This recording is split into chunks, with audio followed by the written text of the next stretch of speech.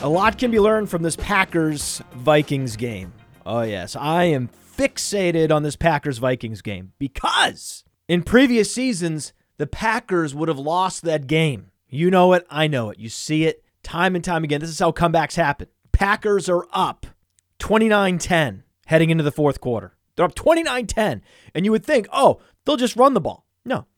Packers are up 22-10 and 29-10 heading into the fourth quarter on the road. And Aaron Rodgers still threw the ball 44 times. Their leading rusher only rushed 16 times. You never see that in the NFL. You never see that. Typically, a team like the Packers in that situation, they would be running scared in the fourth quarter. Suddenly they're up 10, then they're up 3, and they're just continuing to run the ball. But no, what do? Continued to throw. Kept the pressure on, and that's how you win 43-34 instead of losing 34-33. Another play caller would have lost that game. So maybe we were too quick to judge the Packers' leadership.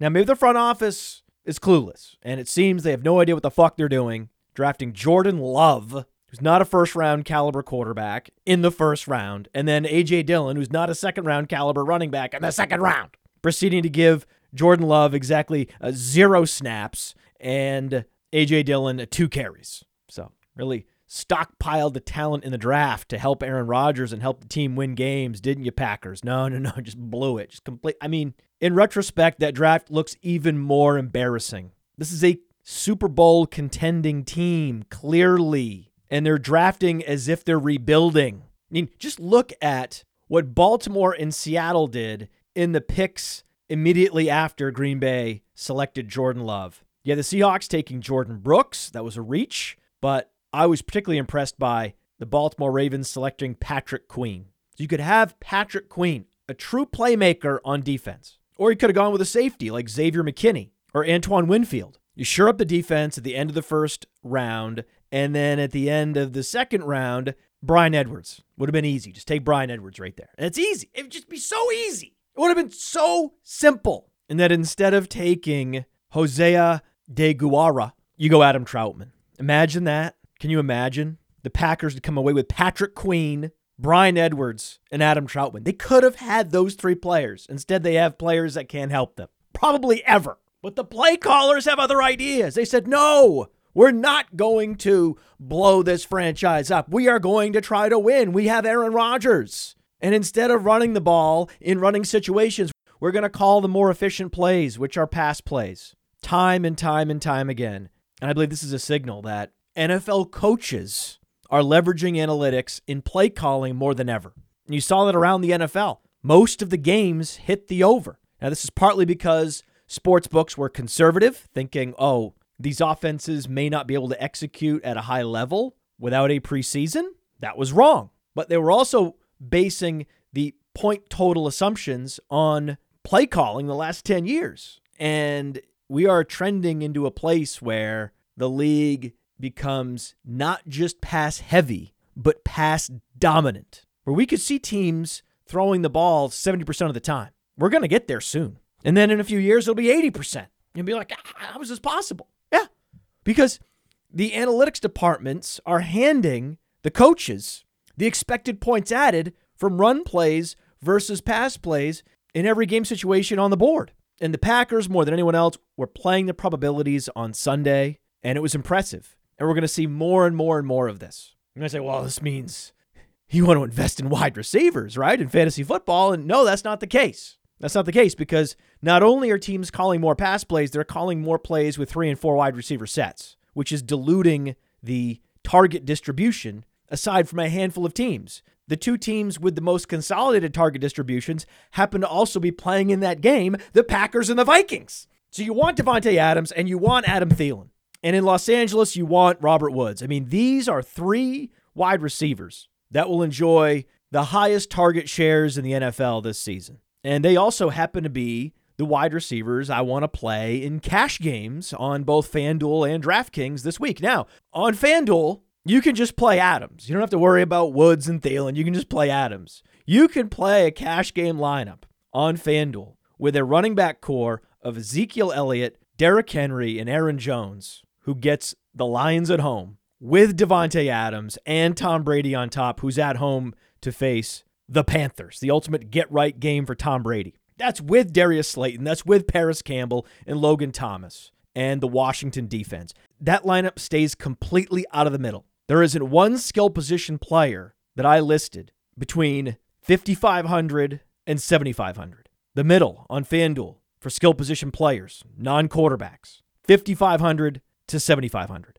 And you can construct lineups that stay completely out of the middle in cash, which is the goal. And you also want upside at wide receiver. You want inexpensive upside. You're not just looking to chase inexpensive targets. You want inexpensive targets with upside. And Darius Slayton and Paris Campbell both run sub 4.40s. So you're getting the targets with the explosiveness. That was the case for playing Paris Campbell in all formats last week, and it's the case again in DFS to play Paris Campbell this week at home against Minnesota. Look what Marquez Valdes-Scantling did against Minnesota just last week. And of course, you're playing Logan Thomas in all formats. He's this year's Darren Waller, and he faces Arizona. When you look at the slate and you pull up the tight end player pool, the first thing you look for is who's playing the Cardinals. And it happens to be Logan Thomas. I mean, it's just perfect. It's so perfect. And I love this Elliott, Henry, Jones running back core because they're all at home with excellent matchups. They're home favorites against weak rushing defenses. And remember, FanDuel is half PPR. And because of that, Derrick Henry is more attractive. So you can pivot off McCaffrey on FanDuel where he's priced all the way up to 10.5K. You can come all the way down to Henry, save $2,200, and that allows you to get to Adams. So the downgrade from McCaffrey to Henry, given that Henry commanded 100% of running back rushes for the Titans last week, and he was involved in the passing game, 3 catches as well. So he's not uninvolved. He's not super involved, but he's not uninvolved. As long as he's somewhat involved at home against the Jaguars, a team that he routinely demolishes, getting an even greater opportunity share this year than he ever has in his entire career, with a higher target share than he ever has. Well, this is the week. This is the week to play Derrick Henry in cash on FanDuel. This is the week. And this also is the week to pivot off Christian McCaffrey on FanDuel because Christian McCaffrey is going on the road to one of the NFL's best rush defenses in Tampa. It all makes perfect sense. But if you're going to pivot off a guy like McCaffrey, you need to have an incredibly attractive option that checks all the boxes in order to justify moving down from McCaffrey. That's what's necessary to move down from McCaffrey. And in Davante Adams, matched up against Detroit this week, he checks all those boxes. Right? This is your number one receiver in fantasy football. He's this year's Michael Thomas. We talked about it throughout the summer, and we're now realizing why he's this year's Michael Thomas. It's exciting. So you could take zeros with this lineup and still hit the pay line. And the beauty is, even if something happens to one of these running backs, or to Brady, or to Adams, well, a guy like Darius Slayton or a guy like Paris Campbell has boom upside to bail you out. That's the beauty of playing inexpensive boom bust receivers in cash. But it's also the benefit of playing on FanDuel. FanDuel just gives you more flexibility. Don't have that luxury on DraftKings. On DraftKings, we need to make more compromises. Can't play Tom Brady, right? But you can still play Ezekiel Elliott, Derrick Henry, and Aaron Jones. It is possible. It's less attractive on DraftKings because it's full PPR. So you're not as interested in playing Derrick Henry on DraftKings as you are on FanDuel, but you can do it. You can move down to Gardner Minshew. You play Corey Davis at 4K because Corey Davis was the target leader for his team, and he has a phenomenal wide receiver prospect profile. He's just been snake bitten throughout his career. Maybe this is the year that Corey Davis puts it all together. A lot of Dynasty Leaguers are still Corey Davis truthers. He's rostered across all Dynasty Leagues for a reason. He was a top 10 pick. He was a dominant college wide receiver, one of the most prolific college wide receivers of all time, and he has the size and athleticism of a true alpha. Then he goes out in week 1 and commands the most targets and is the receiving leader for the Titans, so you have to play him at 4K against Jacksonville, and this is one of those cash hedges. You would never do this in a GPP. You would never play both Corey Davis and Derrick Henry. That's antithetical to a GPP strategy where you're betting on a particular phase of the game being emphasized. So you're betting on Minshew scoring enough points that Tannehill has to throw the ball. So in that scenario, you would play Minshew. you would play Chark and you would run it back with Corey Davis, but you would not play Derrick Henry. Or on the flip side, you could play Derrick Henry in the Titans defense, thinking they're going to get out to a big lead against the Jaguars, and then Minshew is in comeback mode, and you can still run it back with Chark or Shenault. But in cash games, you're locking up a significant opportunity share across all rushers and receivers on the Titans. You know they're going to score points against Jacksonville. So by playing both Henry and Davis in cash, you monopolize a significant number of those points. Now, it doesn't make sense to do that with A.J. Brown. He's too expensive. It only makes sense if Corey Davis is 4K. And you need Corey Davis to make Elliott and Henry and Jones and Adams fit. That also means you have to go all the way down at defense. You have to play the Jets because the Jets are facing the 49ers who have no skill position players left. George Kittle is going to be questionable. Deebo Samuel is on the IR. Brandon Ayuk is questionable. Who's left? It's Kendrick Bourne and it's Trent Taylor. So that's why you play the Jets, but that's also why you can play Trent Taylor. Trent Taylor is the lineup maker on DraftKings. If you play Trent Taylor at 3.3K, that allows you to fit Elliott, Henry, Jones, and Adams. Because I think Trent Taylor will be the target leader in week 2 against what may be the worst secondary in the league. This is a secondary that just allowed over 300 yards to Josh Allen. And Josh Allen never throws for 300 yards. That's something that Josh Allen can't do. If someone asked me, can Josh Allen throw for 300 yards in a game? I would say no. He's not accurate enough. Now, he had some hilarious Josh Allen air balls in the red zone because Josh Allen completely melts down in the red zone. That's why he runs for so many touchdowns, because he panics, scrambles, and is forced to run, and sometimes those runs end up in touchdowns. And that's cool. That's what makes him a good fantasy quarterback, right? But that's just one of the many reasons why he rarely posts 300-yard games. In 2018, he threw for, at most, 245 yards. Couldn't even get to 250. And then last year, 3 games over 250 yards, the most 266 against Cleveland. So he smashed his single game passing yards record when he faced the Jets. So you can play Jimmy Garoppolo in DFS. We won't be, because we also have access to Minshew and Mitchell Trubisky at an even lower price point. And Mitchell Trubisky's weapons are Allen Robinson and Anthony Miller and Tariq Cohen. And Jimmy Garoppolo has Trent Taylor. So that's why you're going to see a bunch of Jets and Trent Taylor in cash. Would you play Trent Taylor in a GPP? No, never. It's not an upside play. He's a lineup maker. Take a 0 on Trent Taylor, you can still hit the pay line easily. But we like him at 3.3K because there's a high probability he's the target leader. And in PPR leagues, that means you can bank 10 points. And that's all you're looking for. If a guy's 3.3K, if he hits 10 points, that's 3x. That's all you're looking for. Just need 3 times his salary. That's it. Just give me 5 catches for 50 yards, Trent, and he's very capable of doing that. He has the highest probability of anyone under 4K of giving you 10 points. That's why you play Trent Taylor, to make these lineups work. And stay out of the middle in cash. But in GPPs, you play Gardner Minshew with Chark and Shenault, and then you can run it back with Henry and the Titans defense, because you're betting on scenarios unfolding, not target shares. Care a lot more about target shares in cash than you do in GPPs. In GPPs, you're simply betting on a scenario, and it's easy to imagine a scenario where the Titans get up big, they're running Derrick Henry for 200 yards and 3 touchdowns, and there's Gardner Minshew scrambling around, throwing the ball up to Chark and Laviska Shenault and seeing what happens. That's the best illustration of the difference between cash and tournaments, is how you would play that Titans-Jaguars game. But I would never play Chark in cash.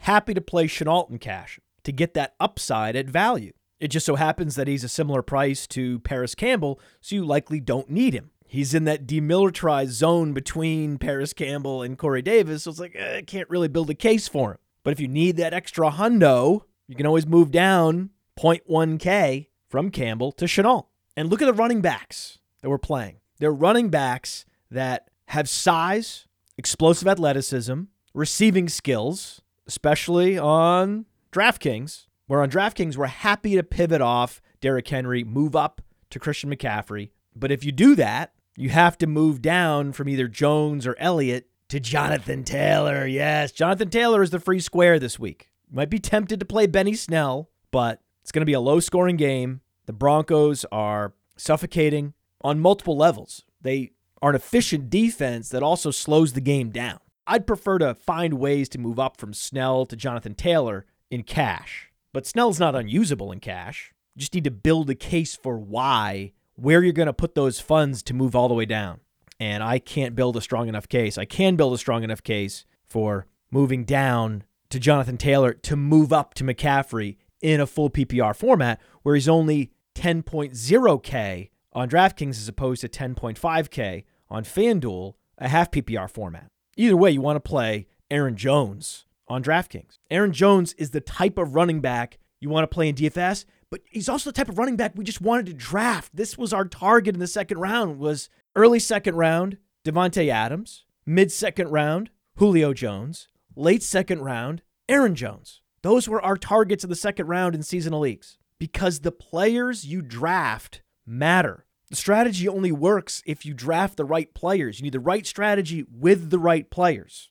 Go robust RB, but you're not drafting James fucking Conner in the third round. You're not doing it. I was called a donkey for drafting Leonard Fournette in the third round. What do you call those drafting James Conner in the third round and many drafting James Conner in the late second? I saw James Conner going in the late second in high-stakes leagues and on Underdog. Like, what are you doing? What are you doing? There's not a measurable difference between James Conner and Benny Snell. Well, there is one difference. Benny Snell is a lot more durable. Otherwise, they're the same guy. Whereas Leonard Fournette is a freak. There's no one like Leonard Fournette. There never has been a player that looks like Leonard Fournette with that size and that speed and those receiving skills. That is a rare creature. Whereas James Conner is a commodity. He has a doppelganger in his own backfield. He's not the strongest receiving running back. He's not the most explosive running back.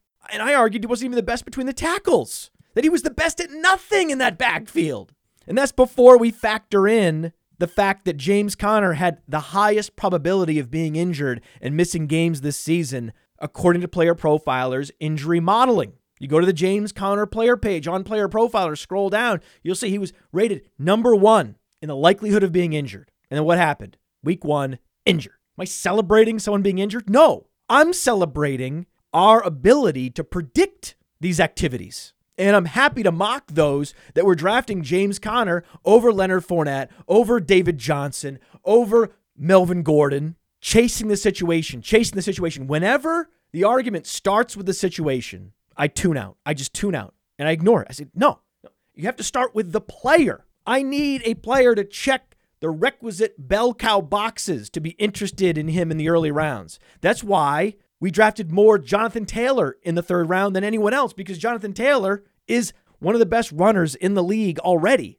At age 21, he's already one of the best. And he has the best screen game quarterback. So he has receiving upside. That's the guy you want. You want to find the bell cows that can be league winners in any given round. In round 2, it was Aaron Jones. In round 3, it was Jonathan Taylor. In round 4, it was Melvin Gordon or David Johnson. Or Leonard Fournette. We're going to see about Leonard Fournette. He's still getting ramped up. Once Leonard Fournette is fully online, I'm interested to see how he looks. There's a lot at stake this week with Leonard Fournette versus Ronald Jones because it's a soft matchup at home against the Panthers, and there's a lot at stake with the Buccaneers' backfield touch distribution. If Ronald Jones hogs all the carries again this week and commands more targets than Leonard Fournette, then he will likely capture the momentum and retain his role as primary back. But if this is the week coming off a loss that Bruce Arians decides, you know what, we need to change some things up. Let's give Leonard Fournette the majority of the carries, more targets out of the backfield. Let's see how he performs. We're going to find out together. Either way, Leonard Fournette has a hell of a lot more upside than James Conner ever did. Because Leonard Fournette has size, explosive athleticism, receiving skills, and a multi-year history of production and durability. James Conner is a one-year wonder who is one of the most fragile running backs in the NFL. That's why he was an easy fade. That's why we have 0.0 James Conner on our fantasy teams. He doesn't meet the criteria that we're looking for in a bell cow back. You know who does? Melvin Gordon. He has size, explosive athleticism, receiving skills, and a multi-year history of production and durability. So does Fournette. So does and the rookies like Cam Akers and DeAndre Swift and J.K. Dobbins. They're only missing the history of production. They bring everything else to the table. They're all better bets to be league winners than a running back that looks like James Conner. He's not he's not a target magnet in the passing game. The only reason he commanded significant targets in 2018 is because Ben Roethlisberger threw the ball more than any other quarterback in the history of the NFL. James Conner is definitively not a strong receiver. He does not have a multi-year history of production, and he's definitively not durable. But I refuse to call those who drafted him or recommended that their subscribers draft him donkeys. You made a mistake. I sat in front of this microphone and explained why touting James Conner was a mistake on a constant loop this summer. For many of the same reasons, drafting Kerryon Johnson was a mistake, and Phillip Lindsay. Now Phillip Lindsay's hurt. Big surprise. Why? Phillip Lindsay's 185 pounds. I talked to Davis Maddock about that. He didn't realize. He's like, I didn't know. I thought he was the same size as Austin Eckler. No, he's so much smaller. Phillip Lindsay is definitively not durable enough to be a bell cow, even if something happens to Melvin Gordon, who they're paying $8 million a year. So how could you ever justify building a zero RB roster around a Devin Singletary, a Phillip Lindsay, and a Kerryon Johnson? But these are the rosters I saw built time and time again by the zero RB cult. And now where are they? They're shaking their fists at the sky. Oh, if it wasn't for that Adrian Peterson signing. Oh, if it wasn't for that Phillip Lindsay turf toe. It would have been something with Phillip Lindsay. He doesn't have the size to be a bell cow. It would have been something. It was going to be something that prevented Kerryon Johnson from being a workhorse because he's not capable of it. They brought in Adrian Peterson because Kerryon Johnson is clearly not that guy. It's not unlucky that the Lions signed Adrian Peterson. It's just confirming what we already knew. Kerryon Johnson was just a wasted pick in fantasy football. And you could say, oh, well, we're trying to waste picks. It's like the Silicon Valley mantra. Oh, we're trying to fail. Failing's good. We're trying to waste picks in the draft because then we can drop these guys. We can pick up the next Benny Snell on waivers. Except the problem is, because we, the underworld, knew how fragile James Conner is, we were the ones drafting Benny Snell in the final round of every draft. So then when the zero RB cult members go to their free agent list and they type in Snell, it's no records found, no players available. And they find, oh, he's actually rostered. Oh, fuck. Something underworld, something podfather. God damn it. Foiled again. Looks like we're going to be 0-2. Maybe when we're 0-2, we'll have a high waiver claim. We will get the next free square that comes available next week. Then maybe we're 0-3. And at some point, this zero RB roster is going to find a running back and we'll start to log some wins. It's going to happen. Right? Wrong. Not going to happen. Can't make the playoffs when you're 0-3 against teams that drafted Derrick Henry and Aaron Jones and Jonathan Taylor and David Johnson. It's not going to happen. You're done. You're already done. Go pick up Malcolm Brown. Go ahead and do that. That'll be the best. The zero RB zealot who goes and gets Brown thinking this is the answer. Oh, I got it. Then all of a sudden it flips in week 2. Suddenly it's the Cam Akers show. And the robust RB guy is the one with the Cam Akers. And now he has a higher free agent auction budget than the zero RB guy, and he gets the next actual free square running back that comes available. This is just the cycle of life. It's the circle of life, and it moves us all through despair and hope. Where the robust RB eats the zero RB in the survival of the fittest, time and time again in fantasy football. It's too easy. It's just 6 categories that running backs have to meet. If you meet those categories, we draft you. It's so easy. But do not let this message reach the zero RB cult because we want to keep them in the dark about how to win fantasy football leagues. We need them to continue to tout Kerryon Johnson and Phillip Lindsay and Devin Singletary. We need them out there doing the good work, right? And then the irony of the Kerryon Johnson zero RB drafter bidding big on Adrian Peterson after week 1. You can just see it, man. You can see the desperation coming. You can already see it.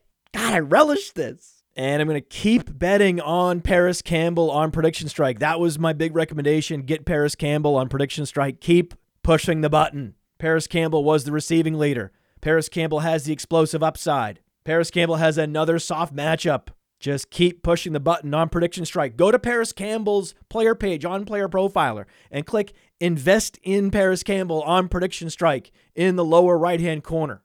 Set up an account using the code UNDERWORLD and you'll get 10 free investment bucks. This makes me so happy to see fantasy gamers scrambling to get to the waiver wire to get the Jerick McKinnons and the Paris Campbells and the Benny Snells, the guys we were drafting in the final rounds. It just makes me, I just can't.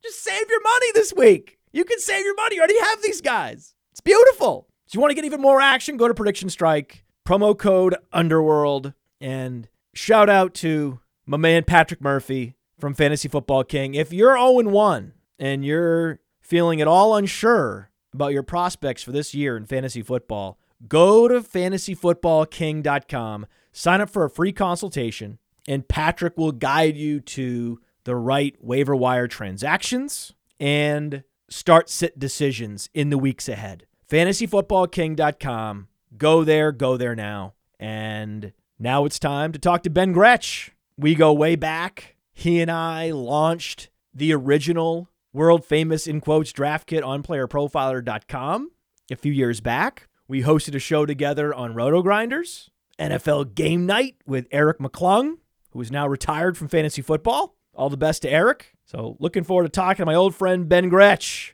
Be sure to follow him at YardsPerGretsch on Twitter.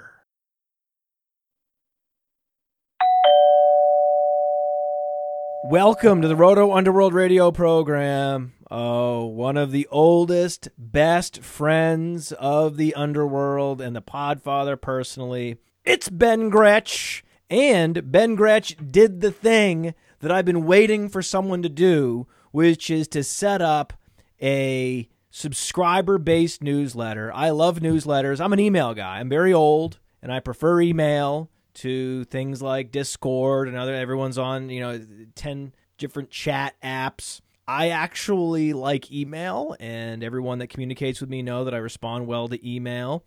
bengretsch.substack.com. bengretsch.substack.com is where you get Stealing Signals this year. Go there, subscribe to it. It'll be the best $5 you spend all year. Ben Gretsch, talk to me. What's up, man? I love that intro. Yeah, we got to get the promotion going, man. We got, dude. I'm off doing my own thing now. Hey, if something needs to get promoted, you call a Podfather. This is where I got to be. This is where I got to be. Yeah, and I'm also excited to pod, man. I was doing a lot of podding this offseason with CBS. Those of you who listen to the Fantasy Football Today pod, and I don't know how much there's an overlap with the Podfathers audience, but there's probably some. Well, they're both big podcasts. Right, yeah. A couple of big podcasts.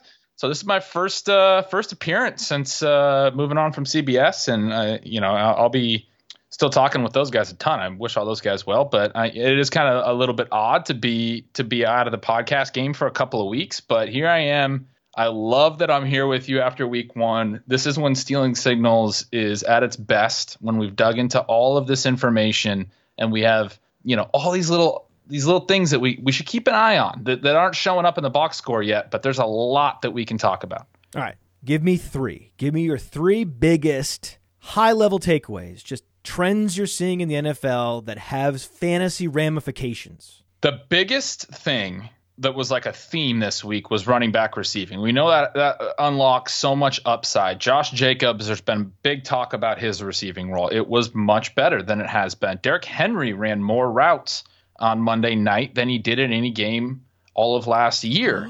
The switch of Phillip Rivers from the Chargers over to the Colts running backs caught a combined 17 passes in week one. Meanwhile, the Chargers had fewer high-value touches, which is my own little stat, which combines receptions and any touch inside the 10-yard line. So obviously those high-leverage scoring opportunities.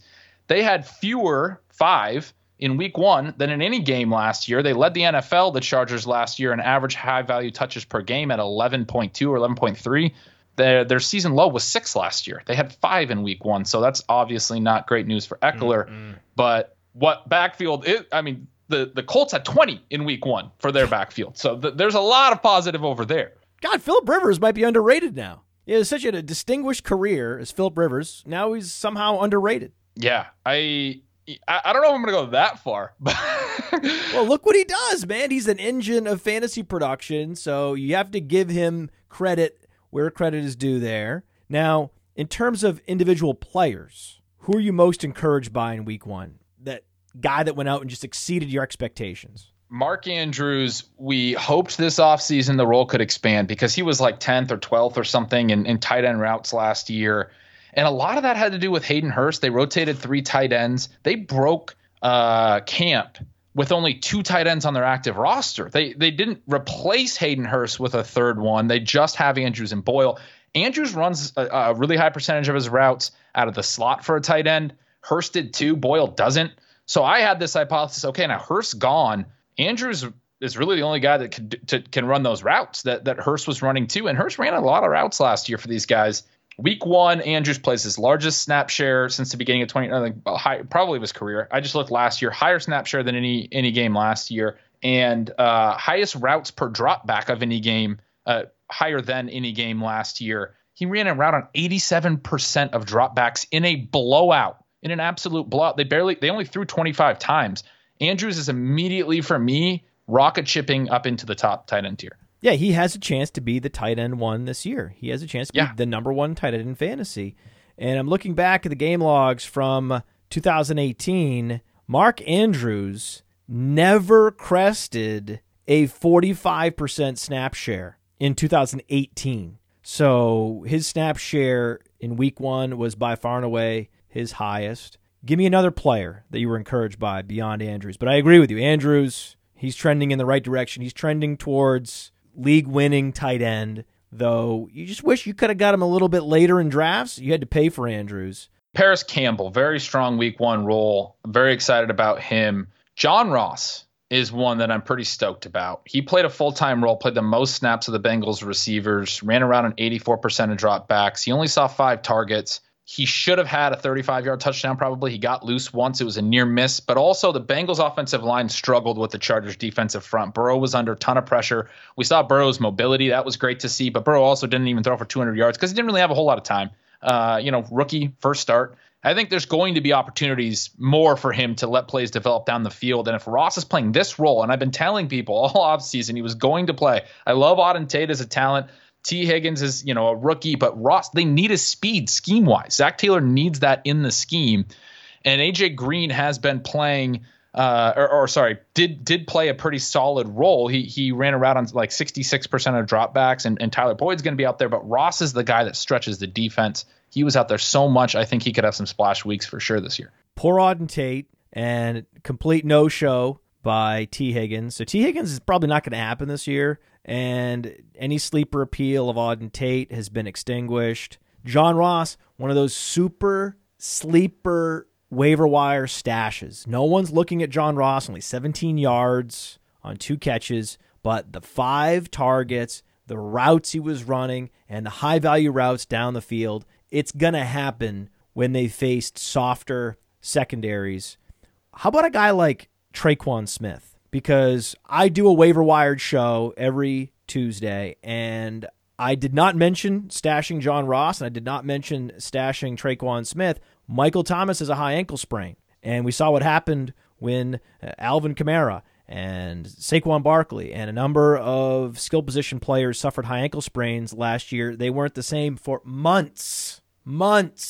So doors open for Traquan Smith in New Orleans, right? Yeah, I mean, played almost 2/3 of the snaps. I haven't really dug into that game yet. That is one that is coming out in the newsletter later today that I haven't gotten to yet. Oh, love that tease. I love Traquan Smith as a talent. We haven't seen a lot of it yet in his career, right? But I can see that. I want to dig into him a little bit more. I like your optimism. Well, I'm just saying, back of the roster stashes in deep leagues, we're looking at John Ross, we're looking at Traquan Smith. You go even deeper, guys like Darnell Mooney and Dynasty, guys that were getting targets quietly but have speed and explosiveness to deliver splash plays. Who are you most concerned about from week 1? I want to throw in Gabriel Davis to into that group as well. Wait, what? Gabriel Davis? Yeah, he played like 48% of the snaps. He did?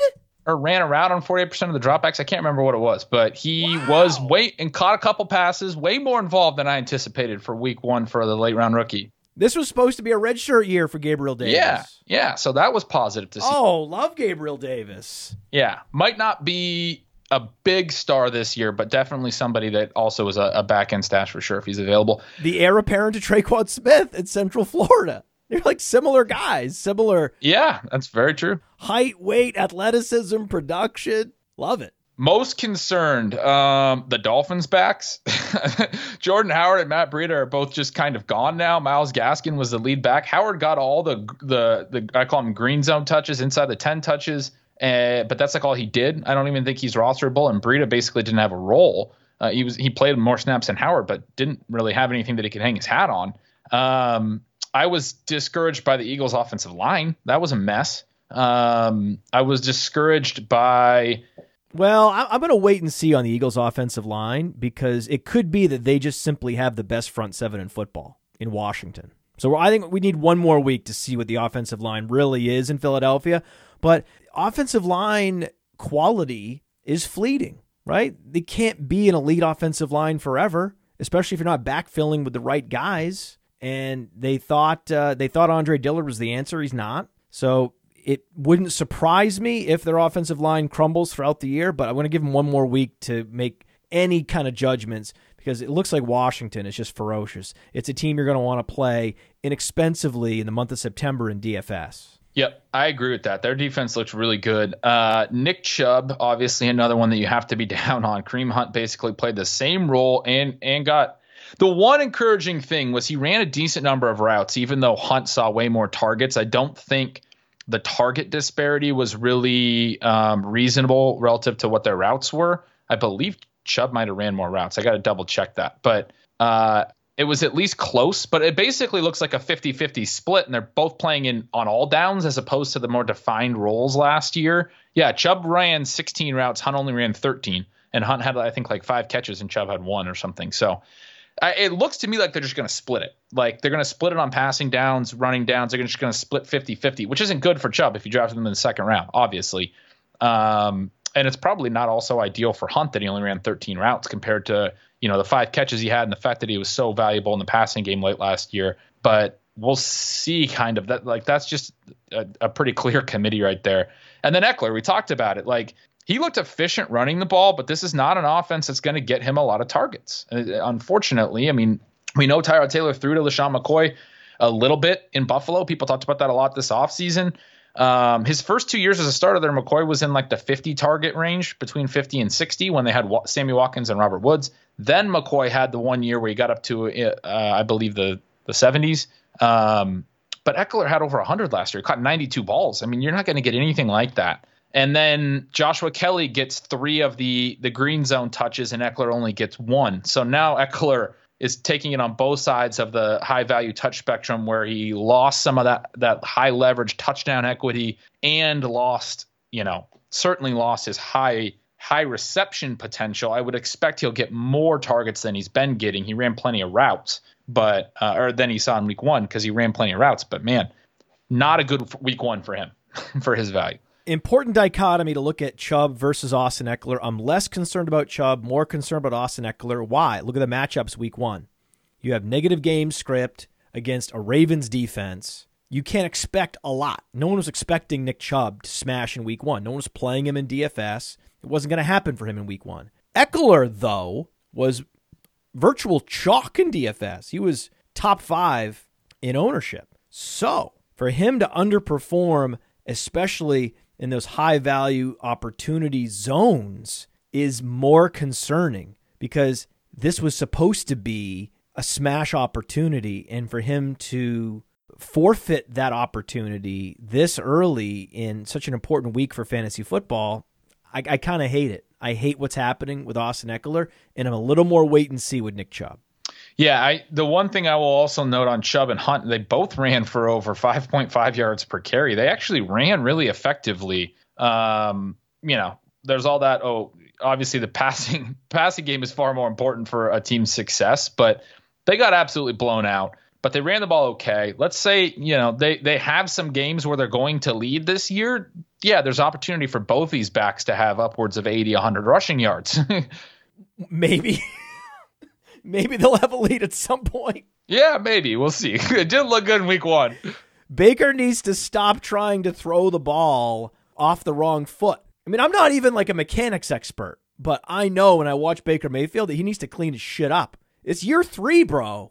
Yeah, I expected him to be a lot better this year just by not having Freddie Kitchens around. But yeah, man, he did not look good in week 1. It looked a lot like last year. Hopefully we see him bounce back a little bit because I think Cleveland has a lot of talent around him and could be good if he plays decently. And then that would be great for Chubb and Hunt. Both of them could be productive if it's a good enough offense, right? Like we see committees work when the offense generates enough running back fantasy points for 2 guys to go around. But you don't like it when the team scores 6 points. So it's not going to work. And they don't have a slot receiver of any kind of consequence. So that could be Kareem Hunt, and there would be enough, right? You'd have some targets going to Austin Hooper, but if most of the action goes to Beckham and Hunt and Landry in the passing game, and they can focus on feeding Chubb with a lead, all 4 of those skill position players can be productive. They just can't face the Ravens every week. That's not the path to productivity. Now, I think Gardner Minshew is essentially what we wanted from Baker Mayfield. I mean, he looks like a cartoon version of this idea of what we had for Baker Mayfield at his finest, and Gardner Minshew is the one that's actually living out those expectations. It's kind of funny. Yeah, I'm on board with that. I love Gardner Minshew. I think it's you can't help but be encouraged by what he did in week 1. He showed the mobility. He's still scrambling around. He completed 19 to 20 passes. Dude, 95% completion percentage? Yeah, and you got to expect they're going to throw more in most games. They're going to trail a lot. I mean, they played well in this game. The Colts did not play particularly great, and they won. But are the Jaguars going to win every week? Yeah, who knows? But what we do know is he also led all passers in accurate pass attempt. I saw that stat float around on Twitter. So I think 100% of his targets were graded accurate. Well, I mean, you complete 19 out of 20. That's likely to happen. But yeah, I think he's going to have some games where he throws 35, 40 times and has to scramble. And now he has more weapons. Laviska Shenault looks sweet. Love him, obviously. This is a guy that can easily be a QB1, like a lower end QB1 probably. But I don't even know that that's where his ceiling stops. Like he can be very valuable in fantasy. And he's a quiet rusher, top 5 in rush attempts last year, and still underpriced on both FanDuel and DraftKings. You want to move down at quarterback because you want to fit in the Derrick Henrys and the Ezekiel Elliott's and the Aaron Joneses and the Christian McCaffreys. One of the ways to do that, one of the clear paths, is to play Gardner Minshew again this week. Now, we're talking about Michael Thomas earlier. Someone else is going to be Michael Thomas this year because you can't be the top fantasy wide receiver playing through a high ankle sprain. It's just not going to happen. Is it DeAndre Hopkins or is it going to be Devontae Adams? Who's going to be the number 1? I'm not completely off the Michael Thomas bus, but I am concerned. You've talked about the high ankle sprain a ton, and you were right last year about Saquon and Kamara. It really impacted them. I will take Devontae Adams on this question, though, because, God, he looked good in week 1. Oh, yeah. It was a great matchup, but come on. But there's not much. Yeah, there's not much but. I don't have a but. Yeah, this guy's amazing. Like, he's going to get a ton of targets. He's going to dominate targets. Rodgers probably doesn't throw for that many yards and that many touchdowns every week, but man, whew. Ben, they were throwing the ball with a double-digit lead in the second half. They were throwing. Yeah. They kept throwing. Another team that takes their foot off the gas loses that game 34-33. They just kept going. They just kept pushing and pushing and pushing and pushing into the fourth quarter, still throwing instead of running. They were the proof point for why you just need to keep throwing and help debunk this fallacy that you need to milk clock in the fourth quarter. I thought that the Falcons exposed this fallacy in the Super Bowl, but no, we need to keep relearning it. And it seems that the coaching staff in Green Bay, in spite of the decisions that the front office is making, investing in the running game overdrafting A.J. Dillon, the coaching staff is saying, no, we got this. We know what to do. And Aaron Rodgers looks back. It was an Aaron Rodgers statement game. That's for sure. Yeah. I mean, he had a few statement games last season too, and he didn't scramble at all in this game, which he didn't really need to because he was carving everyone up through the air. But that was a big underrated part of his fantasy value when he was at QB1, elite Aaron Rodgers, self that he was a half decade plus ago. But yeah, he looked really good. I'm not sure I'm all the way bought back in on Aaron Rodgers yet, but man, he looked good. Russell Wilson looked good too. And they decided to throw the ball in the first quarter. Seattle punished Russell Wilson for a decade, finishing last in the league in pass attempts in the first quarter. And then suddenly it was like a miraculous epiphany struck Brian Schottenheimer. He's like, wait a second, just like what's happening in Green Bay. Whoa, wait, we can throw the ball and score more points and win by scoring more points than our competition. That's a way to win. Wait, what? And I mean, Russ himself came out and talked about this offseason, right? Like immediately at the Super Bowl, he was talking about we need to be more up tempo. And in multiple times throughout the offseason, he talked about structuring their offense more like their 2-minute drill. And then later it was structuring their offense more like the fourth quarter. And there was the little bit of buzz about the fact that I believe he's never had an MVP vote, right? Or he's certainly never really been a legitimate, like in the discussion at the end of the season. He has been in season. If he's going to be stat chasing this year, if the Seahawks are actually listening to him and he's like, look, I would like to have a good season finally. Please let me throw the ball so I can do good. That's really notable. That's one of the biggest notes in week one, in my opinion. They threw more on first and second down in the first three quarters than any team in the league. They were absolutely attacking the entire time. Think about that. Think about what you're saying. Yeah. Going from last to first in throw rates on first and second down in the first through third quarters. It's incredible. It's incredible. It's the number one trend to note from week one. He goes 31 for 35. He throws for 300 plus. He throws 4 touchdowns. They look unstoppable offensively rather than the Seahawks getting out to a 7 or 10 or 14 point lead and taking their foot off the gas and letting bad teams back into games and having a 1-point win against the Bengals like they did in week one last year, or barely beating the Steelers like they did in week 2 last year, even though Ben Roethlisberger left at halftime and they were like distraught in Pittsburgh. Rather than like letting these teams hang around, they did what the Chiefs do, and they put their foot on Atlanta's throat. Yeah. They let him cook. They let Russ cook, baby. Woo! Russell Wilson's cooking alert. They let him cook. Yeah. It was glorious. It was glorious. And Cam Newton looked pretty good. Cam Newton was running plays right out of that Tim Tebow Denver Broncos playbook that Josh McDaniels dusted off. Yeah, a lot of read option, a lot of running. He runs 15 times for 75 yards and 2 touchdowns. That's a great line for a running back. And then he completes 15 passes. He didn't throw a TD. He should have. N'Keal Harry fumbled it out of the end zone at the 1. On the first drive, Julian Edelman, a very uncharacteristic drop. And he gets sacked on the next play. They have to punt on that first drive. This was a 21-point performance from the Patriots where they ran the ball a lot, where I think a lot of people are going to say this was kind of a boring offense, but it was a hidden 35 point game. Again, they fumbled the ball through the end zone for a touchback. That should have at least been a field goal. And that first drive came into a perfect ball to Julian Edelman, and that ended up being kind of a drive killer when they took a sack on the next play. This is a team that I think is going to score points, actually, especially when the passing expands. You'd expect them not to throw a lot, right? Cam Newton, first game back, no preseason. Okay, they were a little bit conservative. They're playing the Dolphins. That's going to expand, but they have the read option stuff as well. I mean, this offense is going to be good when it gets going. Juju looks good. It's pretty fun. Yeah, it's very fun. I have a lot of Juju. I was buying low.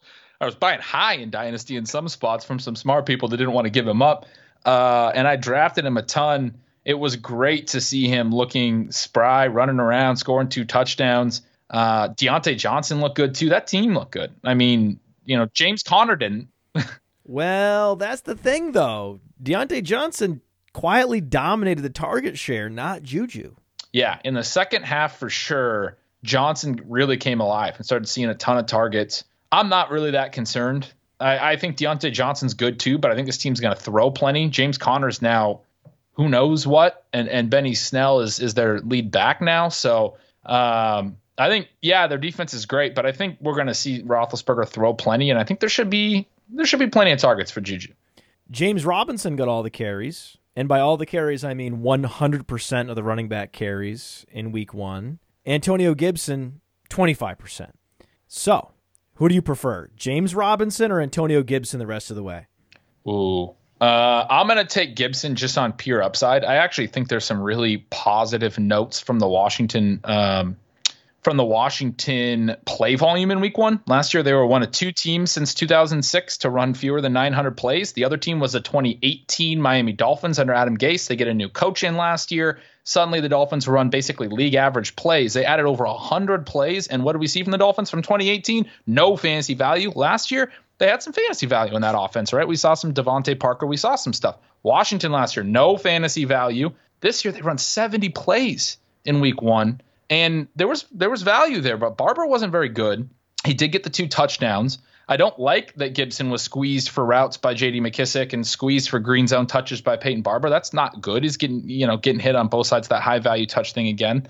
But he did start. He got touches early in the game. They wanted to use him. He is a rookie. It wasn't an encouraging week 1, but I think the upside is really high for him long term. The issue with Robinson, who I also like, but the issue is Chris Thompson kind of dominated in the passing game. Robinson ran close to as many routes, but Thompson's going to be there to take a lot of the targets, which is not great. But I still think you like Robinson. You have to be very encouraged by that. I just think the Gibson upside might be a little bit higher. The 3 down upside, if it really materializes, might be a little higher. I prefer the Jaguars offense. I think that they are improving, especially on the offensive line. I think across the board, we saw it in week 1. They're getting better. And James Robinson has upside. James Robinson has a 92nd percentile burst score. He has that requisite size and the 88th percentile BMI because he's so low to the ground, that low center of gravity. So I love the fact that they went out and named James Robinson the starter like they did with Antonio Gibson, but then they followed through and he dominated all the carries as opposed to defaulting back to Peyton Barber. And I think that J.D. McKissick and Chris Thompson are very similar players. I just prefer the situation that James Robinson is in. And if Peyton Barber were on the Jaguars, I'd probably prefer Antonio Gibson.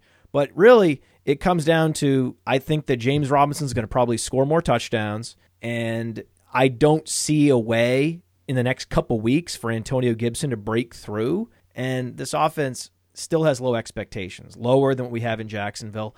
It may be the case that at the end of September, you can either pick Gibson up off waivers or you can trade for him at a lower valuation, especially in dynasties. So I'm not aggressively pursuing Antonio Gibson yet. I'm going to wait and see because I don't think that I'm not afraid of a big breakout next week. Whereas James Robinson getting this opportunity share, he could break out in a big way in any given week. That's fair. That's very fair. I think Robinson for short-term upside is higher for sure. And Paris Campbell broke out. I was so thankful that Paris Campbell did not score a touchdown so that his total fantasy points still hovering around 13 in PPR leagues. There's a bunch of options on the waiver wire with that fantasy point total, so he might be able to fly under the radar if you're in a league where he wasn't rostered, even though you should have drafted him in the final rounds, but maybe it's a shallow league. I want Paris Campbell. He tied T.Y. Hilton for team targets. He was more efficient with those targets, and he has the 4.3 speed, so he can take any pass thrown anywhere for a touchdown. And this consolidated target distribution that we're now seeing in Indianapolis, where it's Campbell, it's Hilton, it's Taylor, they were the team leaders in receiving yards in week 1. All those guys run sub 4.40s. It's exciting. Hines is the other guy. He had 8 targets. He didn't have as many yards as those guys, but he was actually the reception leader. And he also runs a 4.40. Also runs a sub 4.40, right. Right. They all run sub 4.40s. Yeah. Michael Pittman, you'd be a little bit concerned about. It looked like Zach Pascal was playing ahead of him a little This looks like the core. The rest of the guys that you just named. And Paris Campbell out of the slot looked very much like Phillip Rivers' replacement for Keenan Allen. I completely agree with your optimism on him. I mean, he looked awesome. He was involved early. He was involved in the first and the second down. This wasn't, late game when they were throwing a lot, trying to get back into the game. He was involved a lot. And T.Y. Hilton was still stretching the field. Well, we only have so many options for second-year breakout wide receivers. Is it going to be J.J. Arcega-Whiteside? Probably not. Is it going to be Andy Isabella? Probably not. Then it comes down to, is it going to be Harry or is it going to be Campbell? Advantage Campbell. Yeah. Harry had a decent role as well in week 1, but yeah, I would say right now, advantage Campbell. Agreed. Advantage Campbell. Who's going to be this year's Michael Gallup? That's the question. And Michael Gallup was matched up a lot with Jalen Ramsey. It was so funny how we had fantasy gamers fading Amari Cooper because he was going to see a lot of Jalen Ramsey. As if Jalen Ramsey was even good last year. He wasn't. Do you even playerprofiler.com, bro? Jalen Ramsey wasn't even good last year. I don't care how much money he's making. I believe that based on just his brand equity, that he is a good player, and the perception of front offices around the league that he's willing to command that much money. Yes, I think he's good. But that doesn't even mean he's going to match up significantly with Amari Cooper. We don't know what their game plan is in Los Angeles. They're not going to tell anybody. They're certainly not going to tell fantasy gamers, right? They don't know. We don't know who's going to match up with who. It was supposed to be Ramsey on Cooper. It ended up being Ramsey on Gallup. So for that reason, I'm not concerned at all with Gallup. In fact, this is a buy low opportunity, right? Yeah. Yeah. No, I think Dallas didn't look great, but week 1 on the road, this offense is going to be good. I mean, they're going to be good. I like all their pieces. Yeah. And now Blake Jarwin's, unfortunately tears his ACL, but that's just more targets. I can't believe this with Blake Jarwin. I can't believe this. Just more targets for those 3 receivers. Yeah, it's just consolidating the target distribution even more, and it raises the ceiling for Ezekiel Elliott. Zeke Elliott. Woo, baby. The question of who's going to be this year's Gallup, though, is really interesting. I think Campbell's the slot guy. I think his breakout might be like the Tyler Boyd, year 3 breakout, right? Like that's kind of what I'm expecting right now after seeing week 1. And I think Harry is kind of interesting in that Gallup question. I mean, Harry definitely looks a lot more like Michael Gallup and plays a similar style. They're clashers. Yeah. Yeah, it could happen for Harry, man. I hope it does. I really hope it does. I really liked him at Arizona State. Yeah, I mean, 6 targets, only 19 pass attempts. Pretty good target share. Plays a lot of snaps, runs a lot of routes in week 1. He fumbles through the end zone. Bill Belichick's not going to like that, but he catches 5 passes. He's getting used, and we expect this team to throw more than 19 pass attempts going forward. I mean, that was very clearly kind of a week 1 thing. So I was encouraged by Harry. You should be. I am too. Not so much Christian Kirk and not so much the aforementioned Tyler Boyd. Who are you more worried about between Kirk and Boyd? I'll say Kirk. I did not expect DeAndre Hopkins to dominate targets like he did. That was aggressive. But I'm not overly worried about both. I liked both coming in, and I'm still pretty optimistic about both. I mean, Kirk only had 1 catch, but he saw 5 targets. He ran a ton of routes. He was very involved. And I don't think Hopkins is going to get a 40% target share every week. I mean, maybe he does, but probably not. So I think this is a scenario, a tough defense as well. The 49ers are not an easy matchup. And Kirk saw a bunch of Richard Sherman. Yeah, right. They just basically sacrificed him to Richard Sherman's side of the field. This is a situation where Kirk is kind of a buy low. Boyd is too, though. I'm less concerned about Boyd. Just didn't see a lot of work. Oh, you think Christian Kirk was like a pawn sacrifice? Yeah. I love that. So Cliff Kingsbury, not only is he handsome, he's a devious genius, this guy. Yeah, and shout out to Rich Rebar on that one, who you always got to give credit to the stat god, Rich Rebar. But he, I believe, tweeted that's what Arizona did. So I stole that one from him. But I'm not that concerned about Christian Kirk. I'm less concerned about Tyler Boyd, though. I mean, I think the Bengals are going to be good. They got, like I said earlier, so much pressure on them. Burrow made a couple crazy plays. It didn't get a lot of circulation, but the shovel pass, I don't know if you saw that. He literally shoveled the ball right to a defensive lineman's chest. It was ugly. It was an ugly. It was a butt fumble type play. It was real bad. It came out of his hand all awkward. It was ugly. But I think he's going to be good. I just think that he got a lot of pressure. Game 1, rookie season, whatever. But I think he's going to be good, and I think Boyd's going to be fine. He was very, very involved. I read on Twitter that I should be worried about DJ Moore's target share with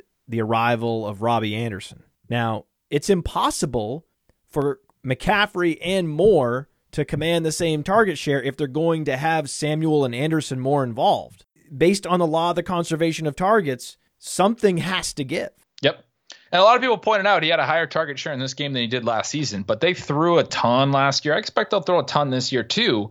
But it is true. I mean, Robbie Anderson was getting targets in the shorter and intermediate ranges, not something I expected to see right out of the gate. And Curtis Samuel was playing closer to the line of scrimmage as well, which we did kind of expect. But last year was just a deep threat and not really all that involved in terms of target share, tons of air yards and downfield looks. But I agree with you. My hope, and I was very high on DJ Moore coming into the season, was that Moore and McCaffrey would dominate the targets. Now, I'm not overreacting because DJ Moore was an elite prospect. DJ Moore put up 960 total yards from scrimmage as a rookie, even though he wasn't playing full time until late in the year, like so many rookie receivers do. And then last year, until he got hurt in week 16, a little calf injury that cost him the last 2 games. He was only 6 snaps into week 16. His first 14 games, he was pacing for a year 2 line that if he finishes those 2 games, he probably would have been a second round pick this year. It would have basically been right on par with Michael Thomas' second season, even though Michael Thomas was 2 years older and playing with a good quarterback and Moore wasn't. I think Teddy Bridgewater was fine. I just think this is good news for Robbie Anderson, and it's not great news for DJ Moore, but I'm also not panicking. I had people ask me, if you could sell him at a 3rd round value where you drafted him, would you do that? And I basically said, it depends. It'd have to be for a player I really liked, and I'm not outright selling. Will Fuller, though, completely dominated the passing game. Target share, air yard share. It was quite the performance by Will Fuller. But because he didn't score a touchdown, still under the radar. Yep. It's a great point. Touchdowns in week 1 are super important. I mean, it's a great point. It was a great point earlier. It is super important. Will Fuller, and everyone said, oh, he only got short and intermediate targets, like that was a bad thing. I mean, not everyone, but I saw that comment like, oh, this is not great. He's got a lower ADOT. Well, first of all, he did see some downfield looks. He was still top 20, I believe, in the league. I think he was top 15 maybe in air yards in week 1. They tried to get down the sideline to him a couple of times. Kansas City was rolling a safety over the top. That makes sense. Last year in Kansas City, we talked about this all year.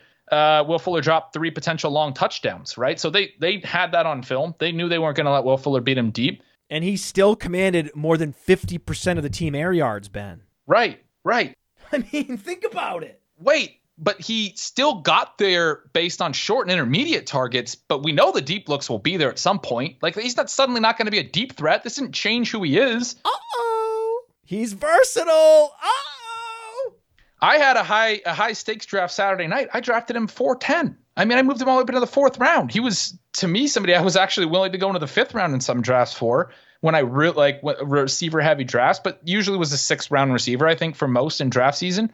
I took him at the end of the 4th round. Now, I was able to put his week 1 into my starting lineup, and that was a little bonus too.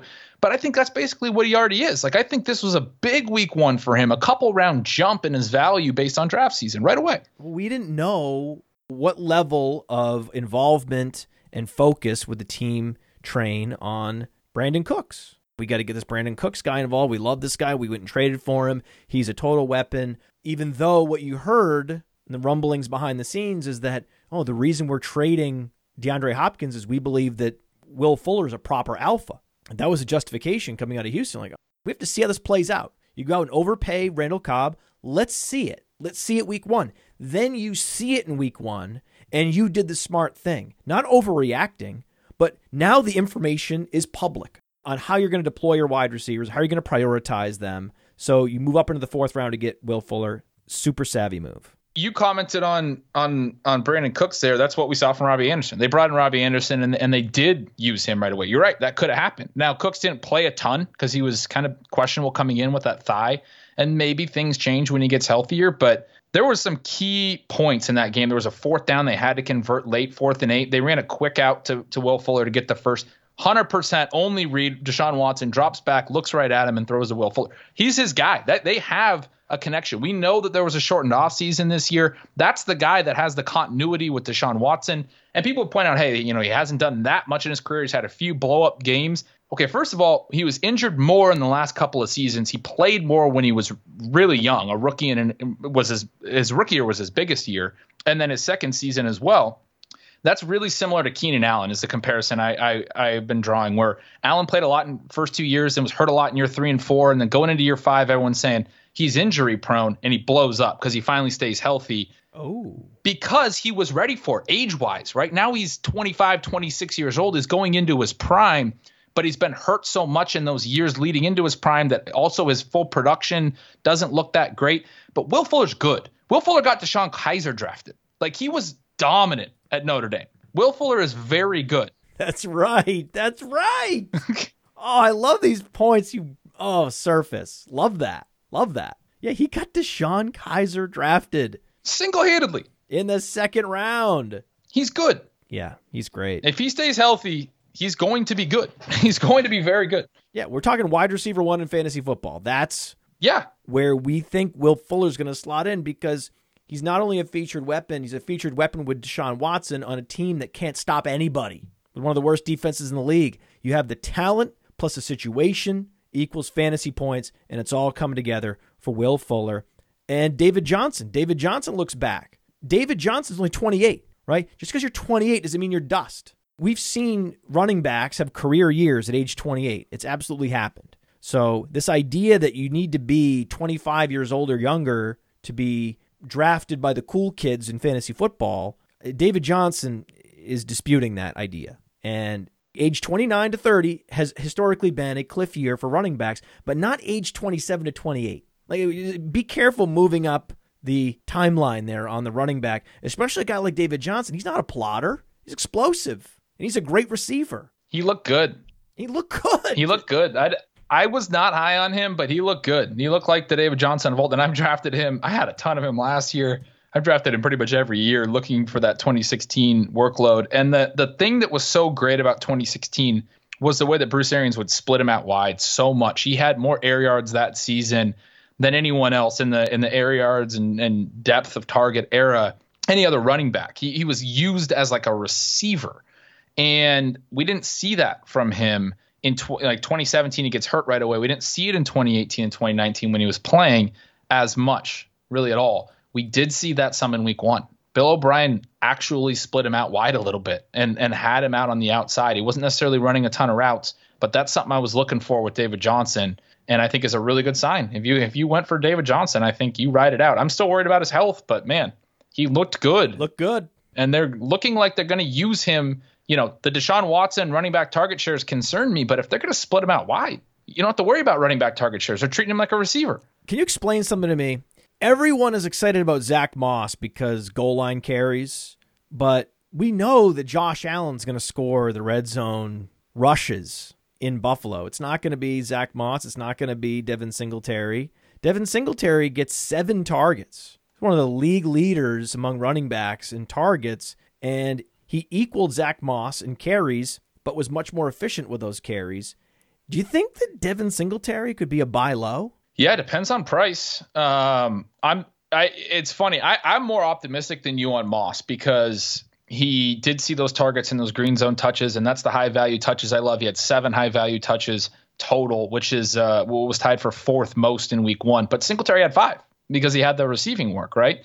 They both saw plenty of high value touches. And I was kind of high on Moss, and then I got asked, well, would I take Moss ahead of Singletary? And I was like, if I had to pick, I'd maybe lean towards Moss, but I think a lot of people probably are already jumping Moss well ahead of Singletary. I think if that's the case, then Singletary's a buy low probably. Yes, he played more snaps, he ran more routes, and he was solid. He was very fine. Like you can get good RB production out of him.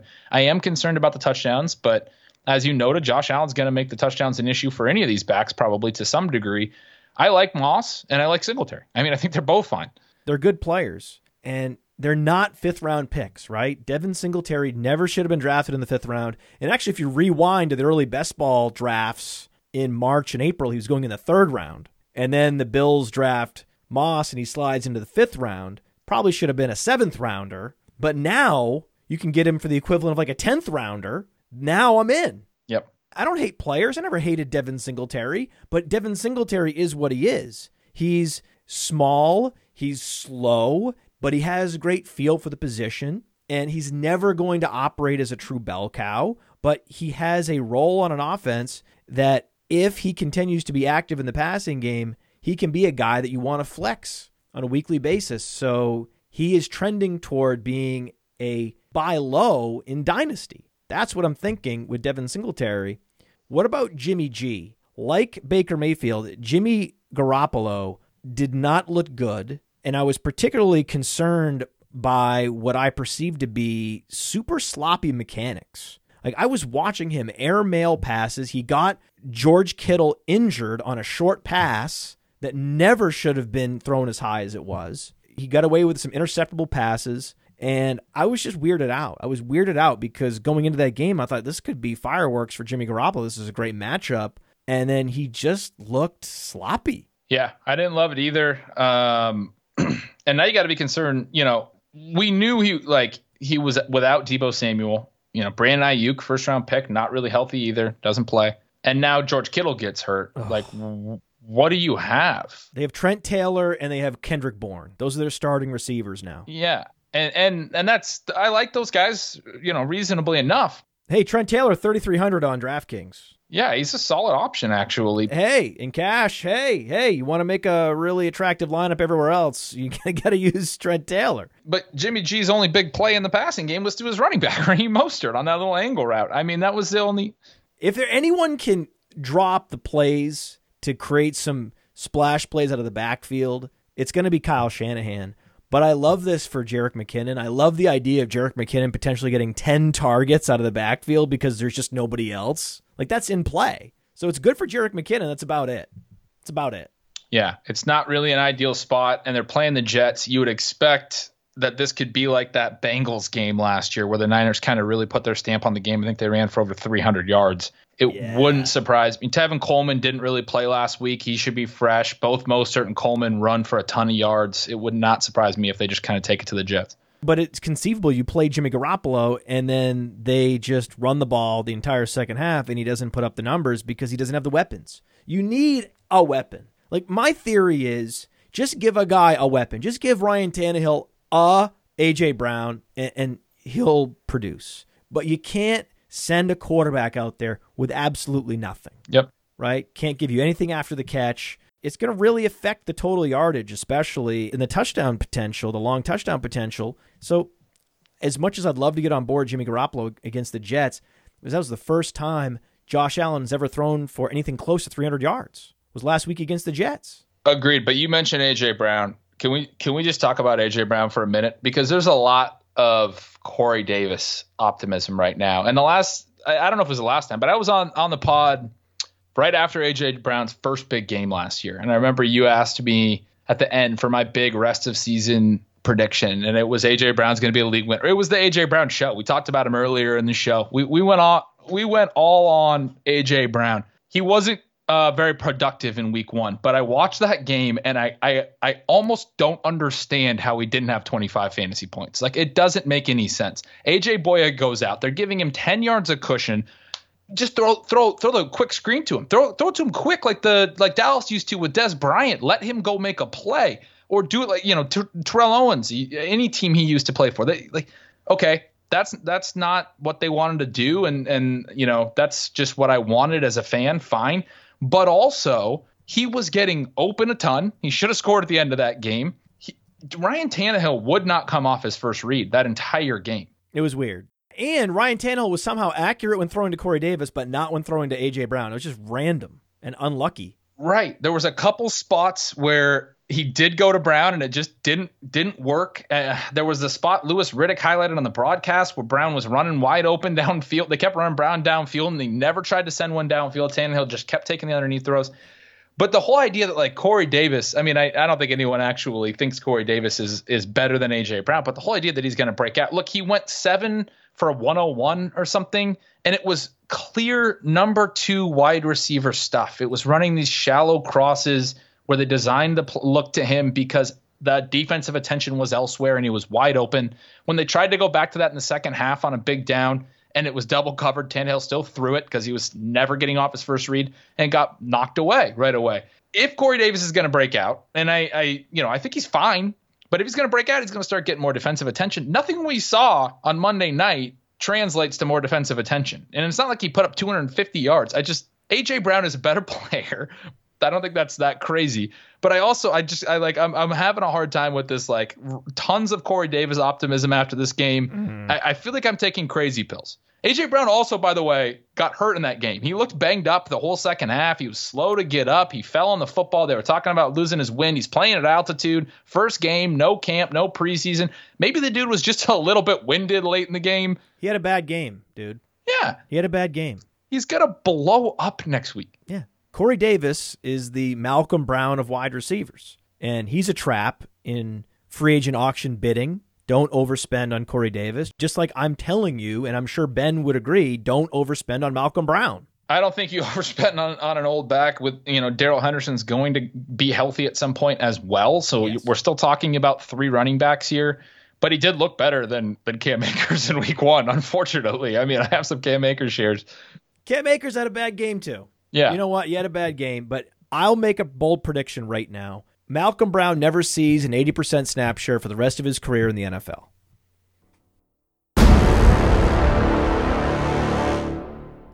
I don't think that's that bold. I think that's probably fair. Some people are like, oh, well, Malcolm Brown's a better bet for the rest of the season than Mark Ingram. Slow down, right? Slow down. I know they both are competing against elite college running back prospects and J.K. Dobbins and Cam Akers, respectively, but I believe we haven't seen the last of Mark Ingram. Yeah. Dude, he was like the heart and soul of he wasn't the heart and soul of their offense last year, but he was, getting up in the post-game presser. He's a locker room guy. Like he's got some of those intangible things. He's going to get his playing time. He's not going to go away and just disappear. I just don't think that will happen.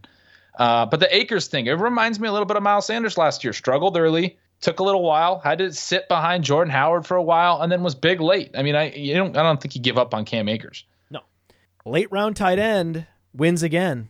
TJ Hawkinson, Dallas Goedert, Jonnu Smith. Oh, baby. Oh, baby. Yes, you're sitting pretty and you're happy if you drafted Mark Andrews, but that's about it. Every other top 10 tight end that went off the board, those picks look like they're going to underperform their ADPs. And you agree with that, right? I mean, do you have any Hawkinson or Goddard? I have a lot of Hawkinson. He was my favorite late one. I'm not going to write off Travis Kelce yet. I mean, you said every other top 10. Yeah. Just saying in the second round. Broadly. In early second round, I preferred Devontae Adams. Mid-second round, preferred Julio Jones. Late second round, preferred Aaron Jones. Was never getting any Kelce because I just can't spend up for the premium tight end in the second round knowing there are guys lurking like a Dallas Goedert, like a TJ Hawkinson that you could argue are not at Travis Kelce or George Kittle's level, but are at least close.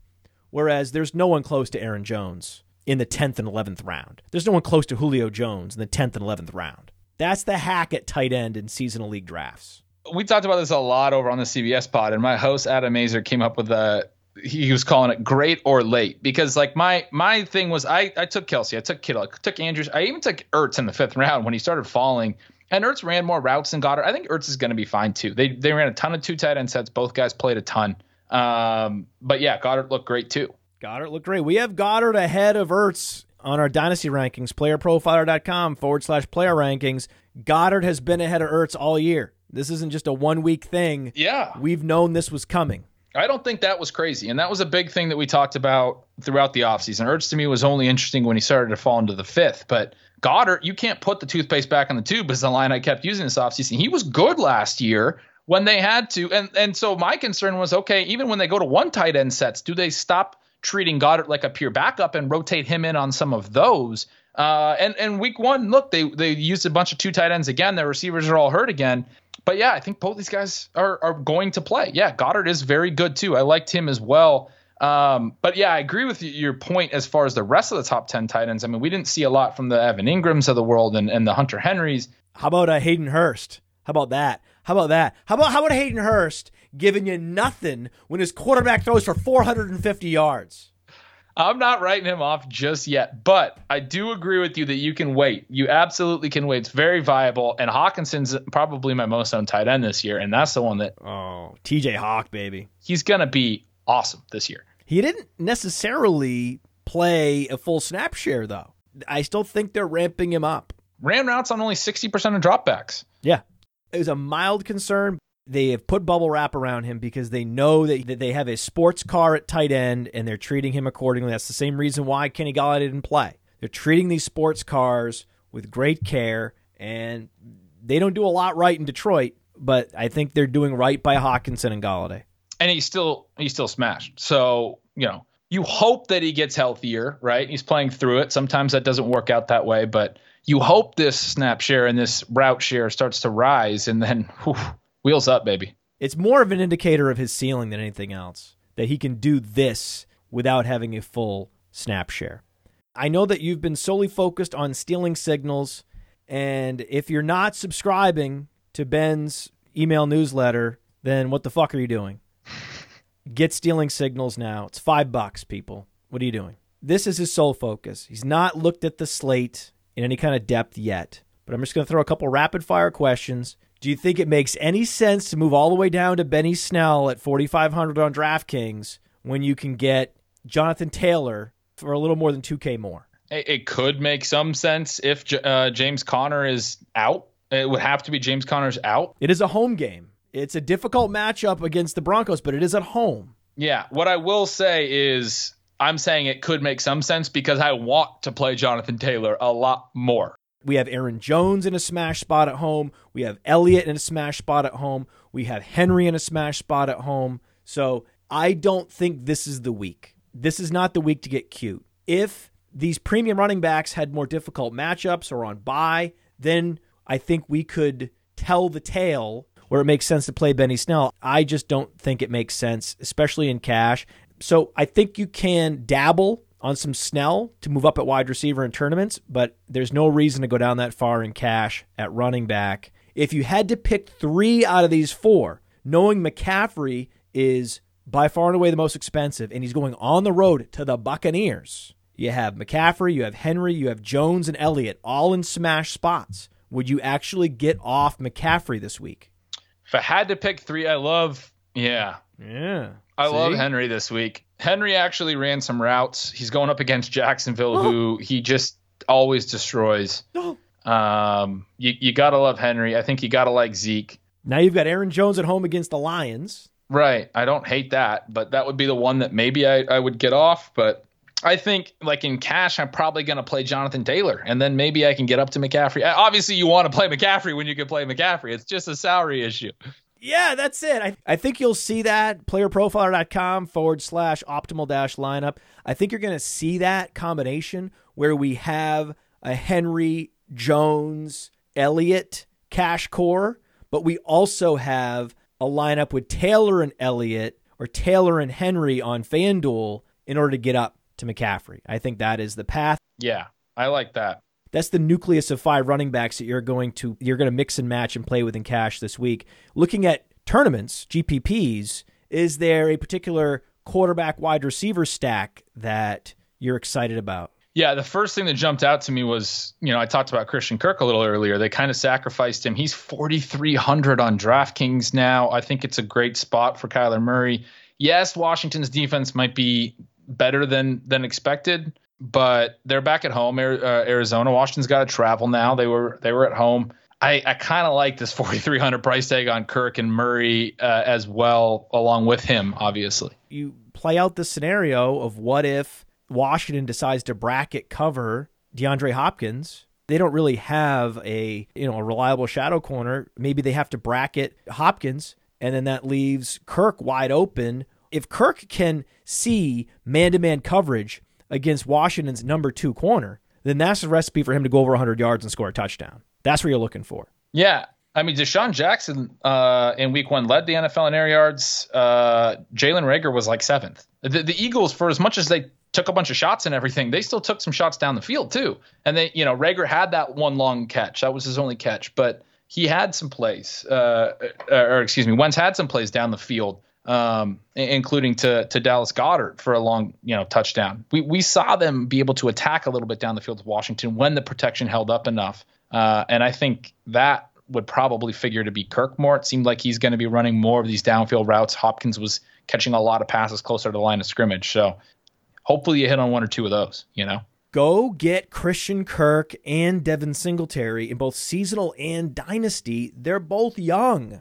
Yep. I think we found some real buy low candidates where you could absolutely see a fantasy owner overreacting after week 1 and saying, you know what, hey, it's not going to happen this year. The Cardinals, they added DeAndre Hopkins. What the fuck was I thinking drafting Christian Kirk? Someone bail me out. I'll throw in Devin Singletary to take him off my hands.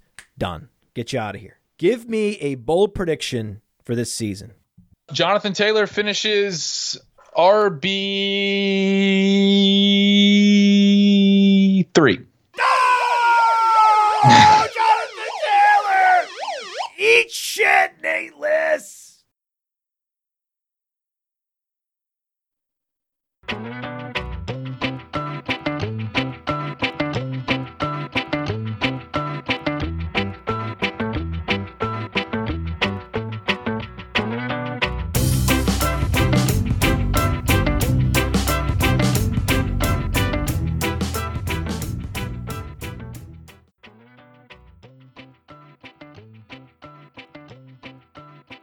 Jonathan Taylor finishes RB3. No! Jonathan Taylor! Eat shit, Nate Liss! That's the show. I feel like I'm taking crazy pills. It was an ugly. It was a butt fumble type play. It was real bad. Do you even playerprofiler.com, bro? They let him cook. They let Russ cook, baby! Woo! Russell Wilson's cooking alert! They let him cook! They let him cook. Malcolm Brown never sees an 80% snap share for the rest of his career in the NFL. I don't think that's that bold. I think that's probably fair. Wheels up, baby. Oh, TJ Hawk, baby. He's going to be awesome this year.